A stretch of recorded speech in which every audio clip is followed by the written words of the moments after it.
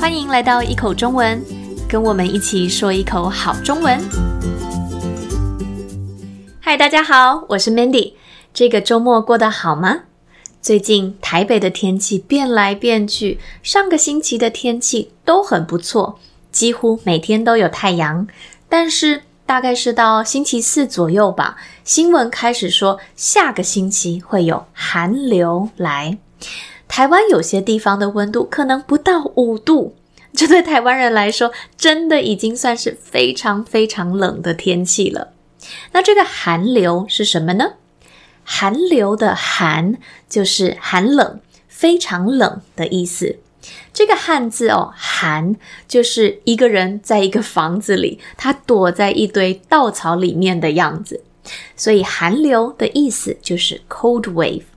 好，那所以今天我们要聊的就是跟 cold 有关系的词汇。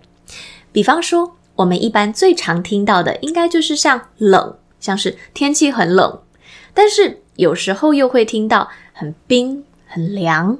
那再高级一点，可能会看到寒啊、冻啊这些词，而且他们的用法都不太一样。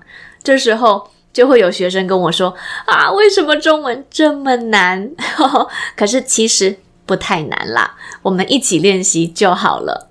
好，那我们呢就从最容易的开始。冷就是我们学过的，跟热一样是用来形容气温的高低。如果今天的气温只有10度，对台湾人来说就是很冷的天气。那对 Holden 来说也很冷，只要天气它的气温有比较大的变化， Holden 就会觉得不舒服。像今天早上他就因为太冷到吐了，好可怜哦。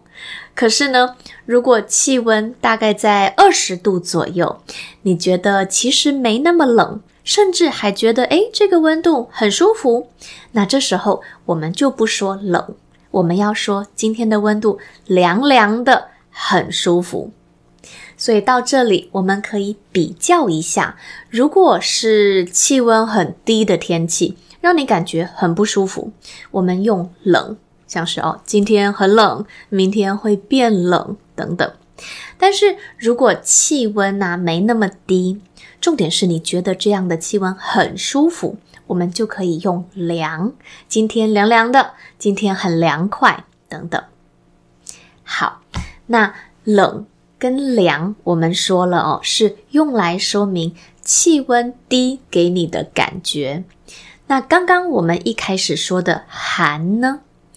寒算是比较不那么口语的词汇，因为我们不会说今天的天气真寒冷，除非你活在1000年以前不然我们真的不会用在口语上。那寒这个词我们什么时候用到呢？就是书面语 formal or written language。虽然书面语是比较正式的用法，比较常出现在文字上，但不一定就不会在生活中看到比方说，学生每年在冬天放的长假就叫做寒假。台湾学生的寒假都是大概在过年前，大概会放1个月左右。还有像是这个星期它的我们的新闻上，你会看到寒流 cold wave。在寒流来的时候，大家也都会做一些防寒 cold protection 的准备。或者是在中医的观点里，有一些食物比较寒，吃多了会拉肚子等等。好，那还有2个词，冰跟冻。我们先来看看冰如果你是在台湾生活的人，应该会常常用到这个词。比方说点咖啡的时候，你会跟店员说你好，我要一杯大冰美。这个冰的意思就是加了冰块 ice cubes。 所以在外面点饮料的时候店员都会问你你要冰的还是热的。如果你点了冰的珍珠奶茶，你还可以选择你要多少的冰块，像是正常冰、少冰、微冰、不要冰块这样子。所以一般我们会用冰来形容的东西都比较像是这种 icy cold 的这种感觉。好，那当然还有像是冰淇淋 ice cream， 冰棒 popsicle， 冰红茶 iced tea， 还有像是冰箱 ice box 不是，是 refrigerator。 好，所以不止说一个东西很 icy 可以用冰，我们也能说把一个东西放到冰箱里冰起来 to refrigerate something。 这里说的冰起来是放在那个平常放蔬菜水果牛奶的那一层，但是如果需要把一个东西放到冷冻库去冷冻或是冻起来，就是 to freeze something。 那这个冻说的就是结冰 to freeze something becomes ice。 像是新闻上会说全台急冻，这次的寒流很强，全台湾的气温都会非常低，好像 icy cold 一样。那所以冬天去滑雪的时候，你应该要戴手套，不然你的手很容易冻伤，有 frostbite。 或是现在科技很发达，很多女性都会选择冻卵egg freezing， 那这些冻都跟 freezing something 有关系。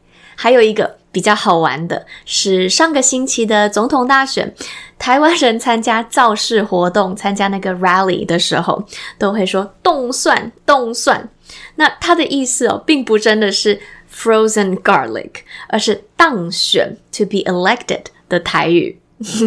好，那我们就再整理一下。凉说的是气温不高，而且让你觉得很舒服。冷是气温有点低了，而且这个温度开始让你觉得不太想出门那种感觉。寒也是很冷，但是比较常用在书面语像是寒流。那冰跟 ice 有关系，我们点饮料的时候常常用。冻就是 frozen 的意思像是冰箱上面那一层冷冻库。好，那今天就先聊到这边，希望你们会喜欢今天的内容。一口中文的 YouTube、Instagram 上都有其他的影片，欢迎大家到那边一起学中文，也可以留言告诉我你想要学习的内容哦。谢谢你们，下次见。I hope you find today's episode helpful. Stay tuned for more interesting topics. We also offer excellent Chinese lessons. Just go to our website and have a look. 谢谢你们，下次见。